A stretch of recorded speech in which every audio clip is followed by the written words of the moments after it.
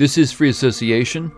Today my guest, Brandon Seabrook, guitarist, banjoist, composer, based in Brooklyn, probably best known for his work with the Brandon Seabrook Trio and Seabrook Power Plant, and my band Ghost Train Orchestra, which we talk about a little as well. His new record is called Brutalovechamp, and it's all new compositions for octet. We recorded this conversation remotely from my studio in Boston and Brandon's studio in Brooklyn, New York.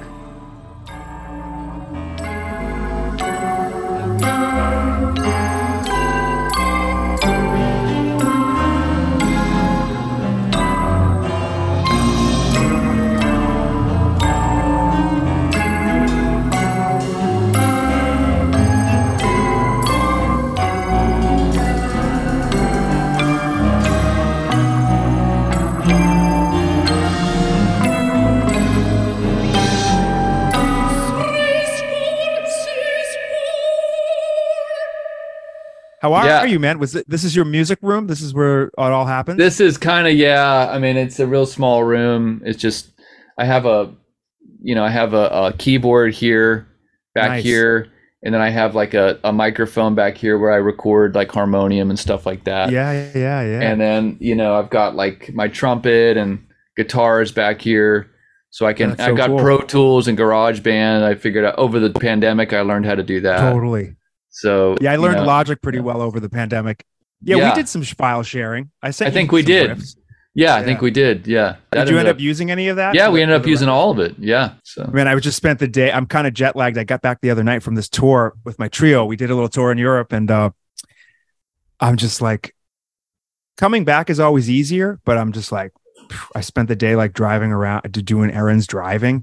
Because it's so hot and the time zone change. It's hot and the fucking time change and everyone's insane. And it's a great place to listen to music though. FMU, KCR. Oh CDs. Yeah, sure. I love it. The car is like the most focused listening I do, I think. I didn't think you had a car. We got one in the pandemic. Yeah. Oh, you did? Okay. Got one in July of 2020 because we're like, what the fuck? We never had a car. And it's amazing having a car. Bring my amps to shit and like, If it's like, I can bring my amps to that gig. And it's like, God. Yeah. I was always like, play out of anything, whatever, fuck it, any amp. But now I'm like, I'm gonna bring my own. I'm gonna bring your own. Yeah. I'm gonna bring my own amp to this gig. Absolutely. Yeah. If we play at roulette, when we play at roulette, I'll bring my own amp to that. Yeah, that'll be great. Yeah. I've never played that room before. Oh, it's cool. It will sound good. Okay. Yeah. Good. Yeah. It's a good room for this group. Because the sound technicians are cool, and and we have enough stage. The stage size is enough. Yeah, right. And they can make the stage kind of any size. Yeah. Is there piano? No, there's no piano. There's no piano. Yeah, so we should have plenty of room. There's plenty of room. Yeah. Plenty of room. That was one of our issues, was trying to find. There's only a handful of places it could work. Yeah. Public Records. We just played there, and it was great, but it wouldn't have worked. It wouldn't have worked. It's too small. Too small. Yeah. The stage we crammed on there, and it was cool, but 8 of us with like a lot of gear kind of barely fit, so it wouldn't have worked. So that was this octet. And it doesn't work on the floor. Yeah, it wouldn't have worked on the floor either. Yeah, we played there. It was amazing. We almost sold it out, which I couldn't believe. That's great. We had almost had 200 people there. We recorded it a year ago. We rehearsed a bunch, 5-6 rehearsals over months, and then we recorded it. And I didn't even really know what the hell it was. We recorded because a lot of the music we recorded in chunks to a click track because we didn't really know it yet. So, like we did. Oh, you did record. Ghost Train. We recorded everything to a click except Invocation with Colin Stetson was the one we did not do. We did not do with a click. Not do with a click because it was so free. But the other stuff was all to a click because we knew that Kronos would have to overdub. Yeah, we needed a click because I knew that we just needed to do overdubs and just having a click. A lot of the stuff, as you know, doesn't have drum set. Someone keeping time, a lot. So we needed to play against something. And it was written. It's very composed. Yeah. A lot of the stuff is more through composed. Like the very first track. So yeah. It almost sounds like head, and then this free improvised section, and then back, and then head. I'm simplifying it, of course. Yeah. But did you have a spot where you? Because there's this that sounds like a free improvised section. Do you have a spot where you stopped and then said and then conducted this this free improvise section, or how did that work? No, it's pretty much composed. The first song is like 10 minutes. It's pretty much all composed. Oh, really? Even the drums? Like, yeah. Okay. Wow. Well, the drum solo is not. The drum solo is improvised. The percussion solo. That's what I was thinking that was about. written in. That's written in because I try like when there's so much composed stuff and you have a group of like 8 people who like to improvise. I sort of like to give them their own solo features in each tune. Yes. And that parlays into live so people can feel like they're playing. You know, you get a bunch of improvisers who can also play through compose. You want to give them something to sink their teeth into, to feel like they're, you know, contributing like their own sound. So that was written in. The Nava, the percussionist, just played. That was written in. I see. So you did that. You did that live in the studio with we did. She did that separately, and we just put it in later. But oh, okay. When we play the song live, she did it. But everything else in that song is really composed, and it's to a click. It makes sense to do it to a click. We never recorded to a click. We never recorded to a click before, and I don't know why. Because I know if you think about Ghost Train. With all the intricate parts, we should have been doing that from day one, you know, because it gives you something to play against. And you can switch takes. Exactly. That's huge, you know. Because I guess like a lot of people, like musicians we work with, are kind of used to it because they're in the pop, rock, but jazz, and but there's a bunch of musicians who probably would hate doing it to there are people who hate it, a friend of mine from the band Neptune, remember that band? Yeah, he hates the click. He says it's a crime against nature and all this kind of thing. But of course it makes sense because their music is so out there anyway, and so live. But for it, I told him, I said, really, you can't be that religious about it because it depends on the kind of music. Kronos Quartet, you're a fan of Kronos, right? They use the click. They use the click for decades. Yeah. Also, we rehearsed to a metronome like through the PA. Oh, wow. Because you need that. You need that because you didn't have the drummer. And recently when we played live, I got to listen to the music for a year because I was like, well, how the hell are we going to play this shit live? And so I spent time with it and just listened to it. And I figured out, I changed some of my chart. I got a lot better at writing charts. I wanted to ask you about that. Yeah, which helped us perform the stuff live. Because when I first wrote them, it was an improvement from previously. But I also have like spatial awareness issues. Like for me, like I have this like nonverbal learning disability that with like spatial things for me are really hard to. I see. Yeah. To deal with. So a score is like a spatial challenge. But I got much better at it from just working with like Ghost Train and all these kinds of bands that I work with. And I just started to study how people lay stuff out, just layout, just study that. And just take notes how people organize stuff, because a lot of my music is like, we're in this section and then we cue out of it. And then, I learned how to really utilize endings, simple stuff, but I'd never really written through composed stuff for 8 people. So it was a learning curve, but it took me a year of listening to it. And then I knew what it was. And then I was able to fix the charts. And then we performed live recently without we rehearsed to a metronome, but the tempos were really good live. And somehow we pulled it off. And but when you say fix the charts, you're saying that the original stuff that you wrote was pretty rough, and it didn't. No, it was pretty. It looked good. It looked good, like it was there, but the formatting was maybe not so good. Oh, I see. I see. I don't want things to be like 6 pages. I would always try to make it 2, but then I compromise and make it 4. It's okay. Sometimes you got to make it 4. Right. And so things like that really helped the band like be able to play the stuff live. Interesting. Plus, what was the podcast you mentioned?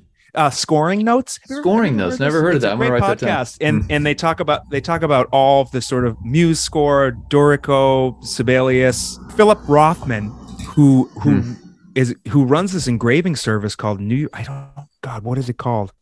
Look him up. He's amazing. He has a website full of templates and stuff, and he's incredible. And this podcast is amazing. They talk to like programmers, conductors, composers, how they lay stuff out, like the newest things that are happening in music writing software. What do you use?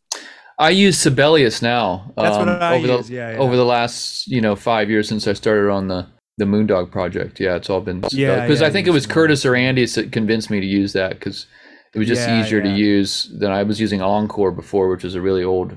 It didn't have all the bells and whistles. Right. So that was another thing over the pandemic. I learned how to use that. It's a pretty big learning. It's pretty daunting when you start, right? Yeah. There's a lot of like help videos out there. I've watched a lot. Yeah, me too. Yeah. I mean, so those people, Sibelius, some of the engineers broke off and they have this new thing called Dorico, which is okay.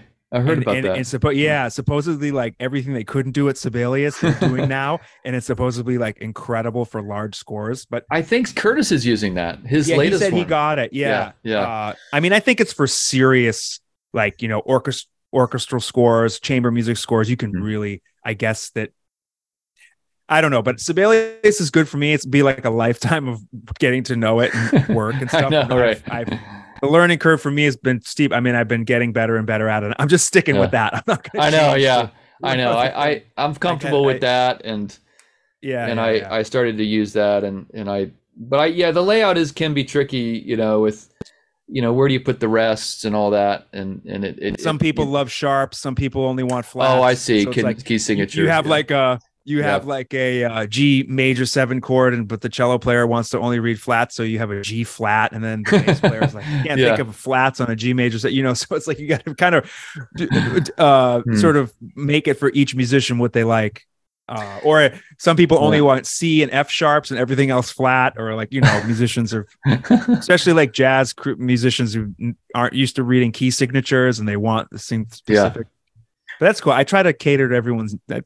I'm grateful for their time, so I'm trying to like whatever you like to see. I'm going to try to make it happen. But I'd love to talk about the band because it's a really like. How did you come up with this? First of all, the instrumentation, which is pretty unique, right? Yeah. And then or is it just come out of like, I like these people, they're my friends, and then it came out of that, or did you have this instrumentation in mind? Not really. I mean, this band called Ditromo Fatale, which we put a record out in 2017. Oh, yeah. Okay. And it was like 2 basses, 2 drums.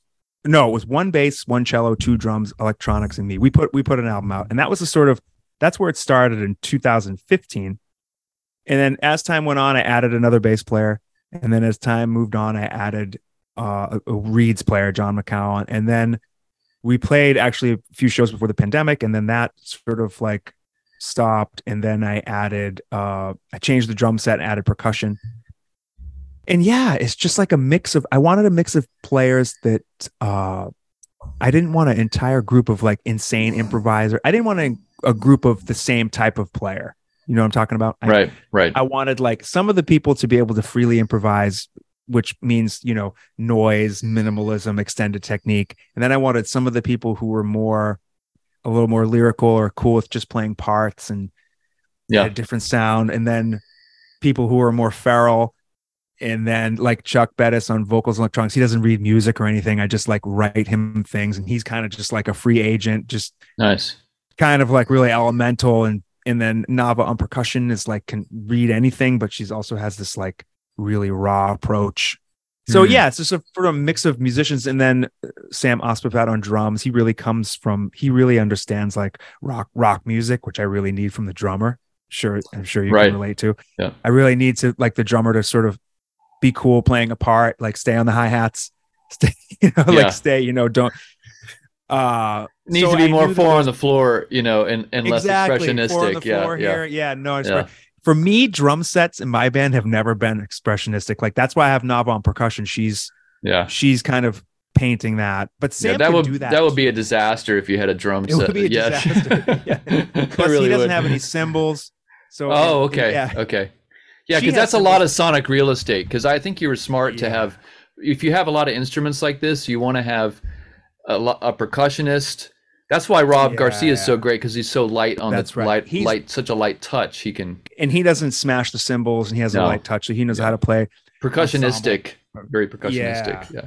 And plus, Nava has cymbals. She has 1 cymbal and a gong, but the way she plays cymbals is not like a drum set player. You know, she's not smashing them like, you know, she's more for like a classical percussionist. So that's cool when she plays cymbals, because it's often with mallets and with weird whatever she's doing. So so it kind of like a mix, but it just sometimes I think like, wow, how did I end up with this? I don't even know, like these different players, and because you've got two contrabass players. yeah, It looks like that's yeah. unusual. Yeah, I mean, why did you feel like you had to have a second one? Well, Ivan was Just the first one, and then Henry's playing is so sort of wild, and I don't even think of him as a bass player. Almost, he gets so many sounds, and he attacks things in a different way from Ivan.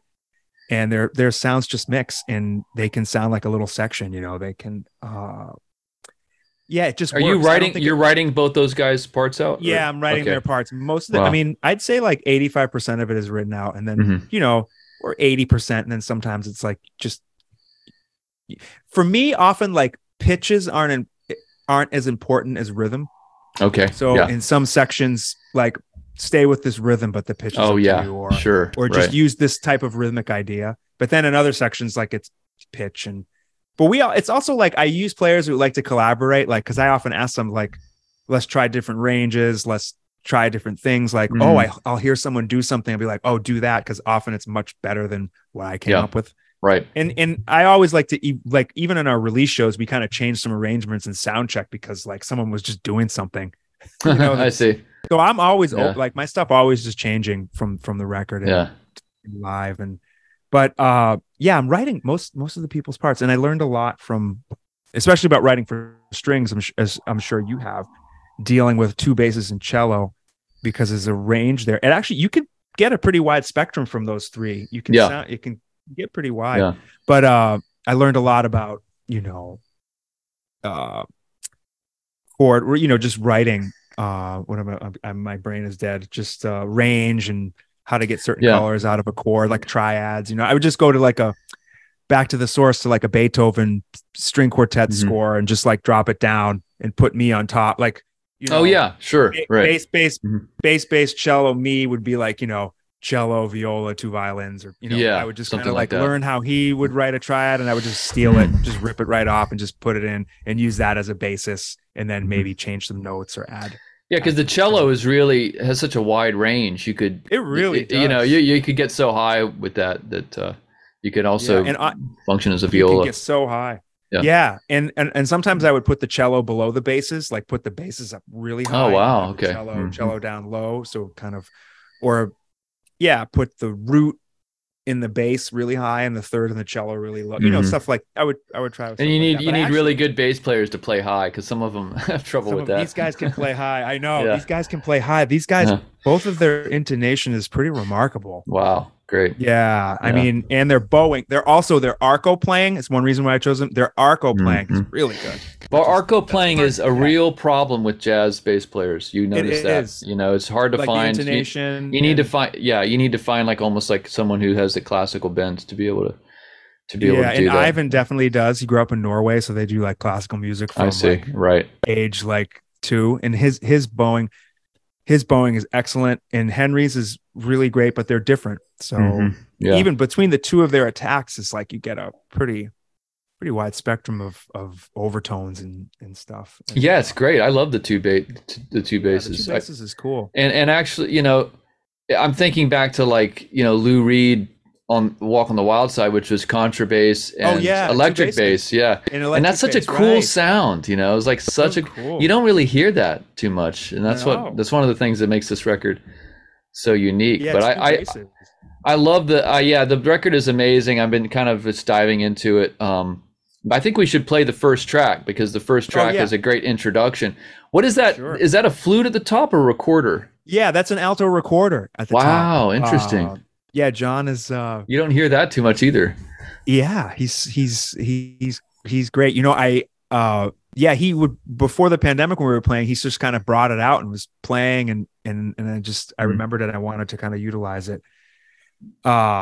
I think that's the only track on the album he uses it. Maybe he uses it on another one, but it's alto recorder and bass recorder. And after the percussion solo, there's a section that's just kind of this repetitive jam, and he uses bass recorder in that section. He's kind of doing these sounds. I don't know what you would call them. These like guttural kind of flutter tongue sounds. Yeah, flutter tongue sounds, and that's a bass recorder. Wow. And he actually had a recorder that was above alto, but we just didn't get to use it. Like that just reminds me, like, when you go in the studio and you think you're going to remember everything, like, Yeah, I know. just take a notebook. You better write notes. And I didn't take that notebook in, but I'll never do that again. Like, write everything you want to do, just look at it, because you're never going to remember everything. Yeah. I mean, because Ghost Train is like 12 people.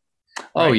Yeah. It's just massive. So I always bring in a notebook, and I always forget, but I still forget things. You still forget stuff. So, yeah. But no one will ever know, so it doesn't matter. But anyway, yeah, that's right. Alto recorder. And this is kind of like, this piece is, I love that Russian composer Alfred Snitke. He does like that. Yeah. He has the concerto grossos, and he had that thing he called like polystylism, where you sort of like, it's like a kind of a kitchen sink, like disparate idioms put together, like Baroque music and then 20th century serialism, like back to back. Look, so I mean, my understanding of this is very basic. I'm not like a 20th century music scholar or anything. I don't even know like totally what he's doing, but that I loved that sound. So I wanted to take it sort of into a more rock and roll context in a way, or a little bit more like have like this sort of like faux Renaissance thing, then meets this kind of like rock and roll thing, and like go back and forth, and just it works. It's very unusual. You don't expect it when the recorder starts, and then it goes into that other kind of more prog section.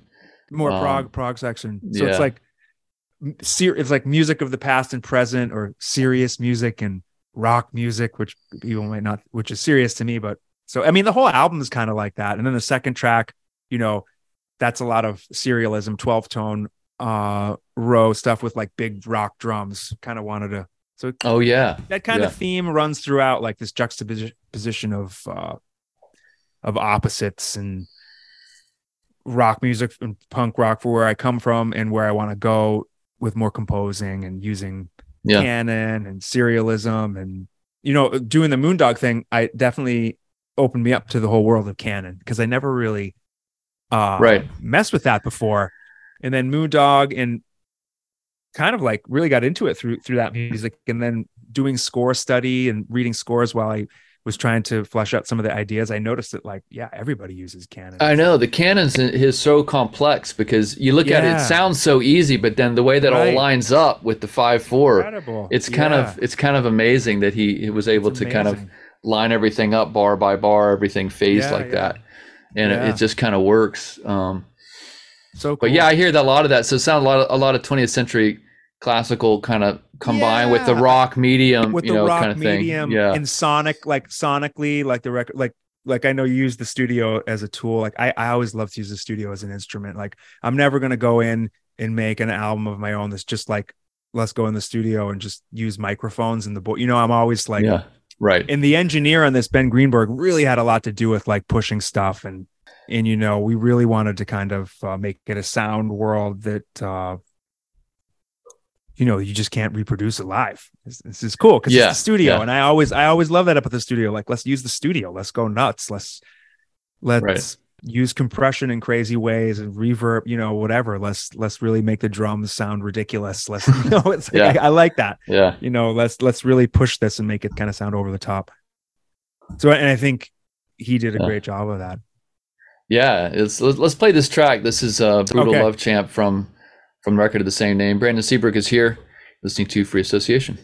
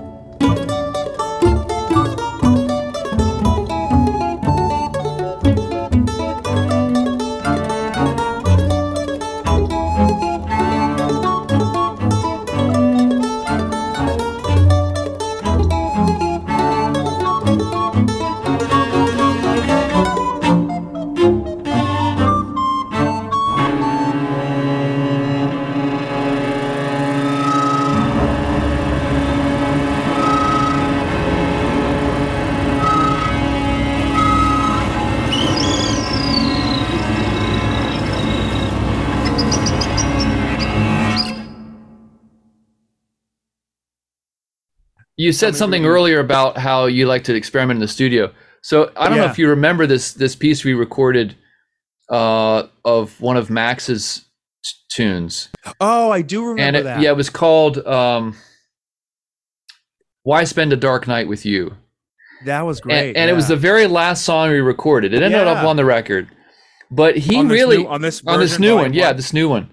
And it's one of the best tracks on the record. But I was so inspired by him because he came in with just pieces. And we put the pieces together. Yeah. And so after the rehearsal, back last month when we were rehearsing in New York, he came up to me afterwards. He said, "Hey, we should record that we should play that live." And I said, "Yeah, we should, but how?" Because it's like, how do you reverse engineer that? And he said, "Well, I'll have to rewrite everything."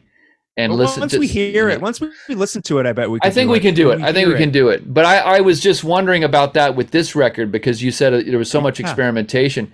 You obviously just had a successful release show. That must have been tricky, right? Trying to come up with a live. I had to listen to it for a year. I'm glad that I had the time to just like listen to it and figure it out. And I changed a few of the arrangements and I just had to like make. You had to do some rewriting. I had to do some rearranging mostly. Okay, I didn't really change the writing, but I cut a few things, made some sections repeat a little longer so we could just like settle into stuff and really, as a band, play stuff and not have to be worried about, not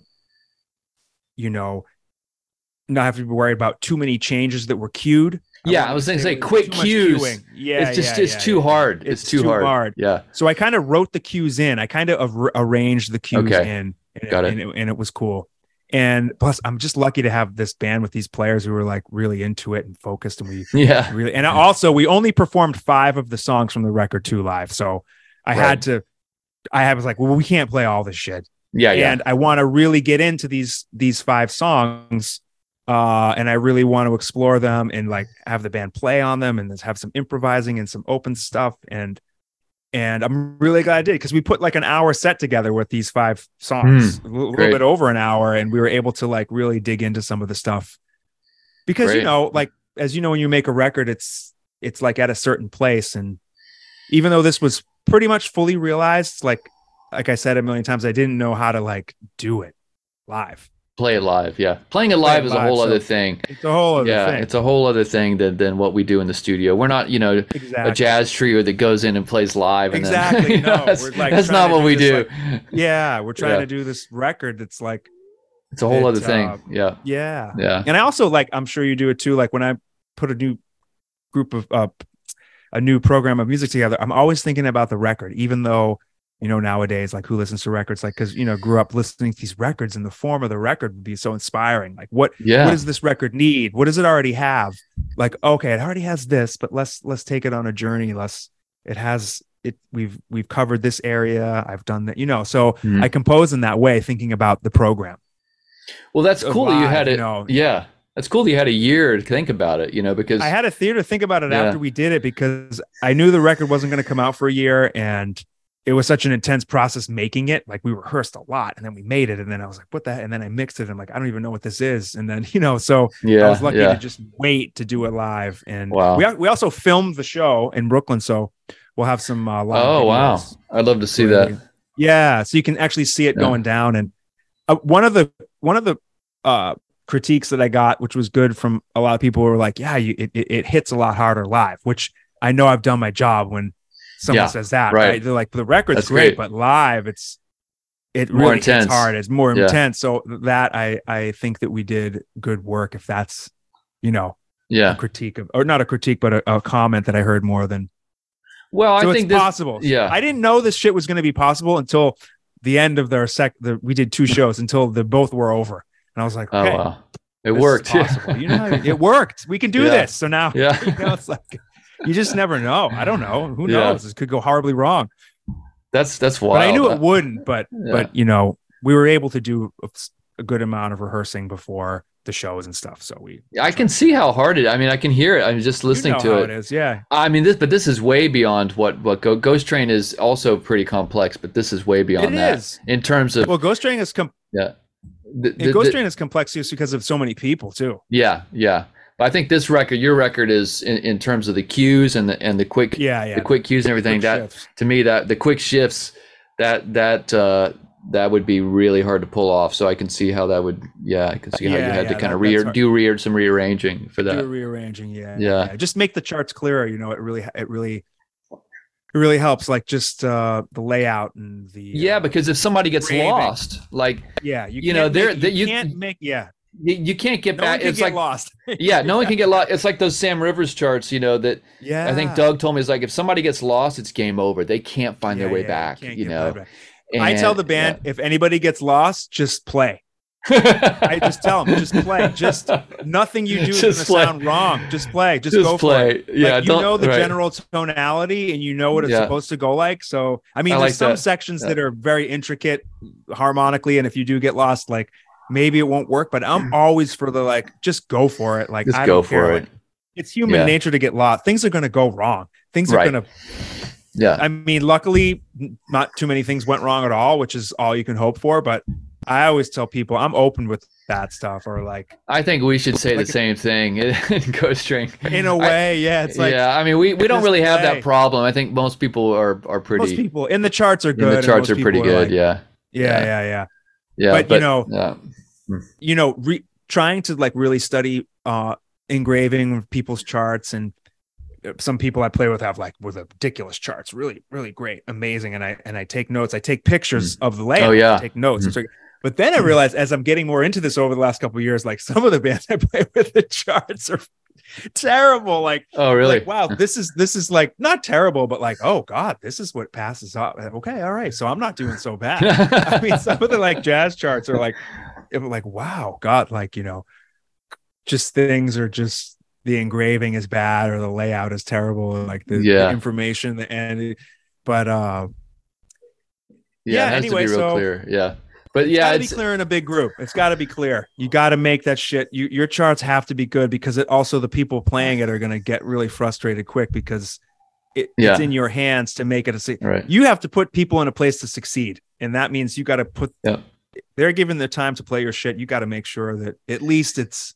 You don't waste their time, and it's ready to go. Yeah, that's right. Yeah, and it's almost ready to go. You know, we all have like sometimes they have. I have to make changes. Changes. I mean, that's why we do these rehearsals. I will always making changes as we go. In fact, we record the rehearsals. I assume you do something. I recorded some of the rehearsals. Although it's really hard for me to.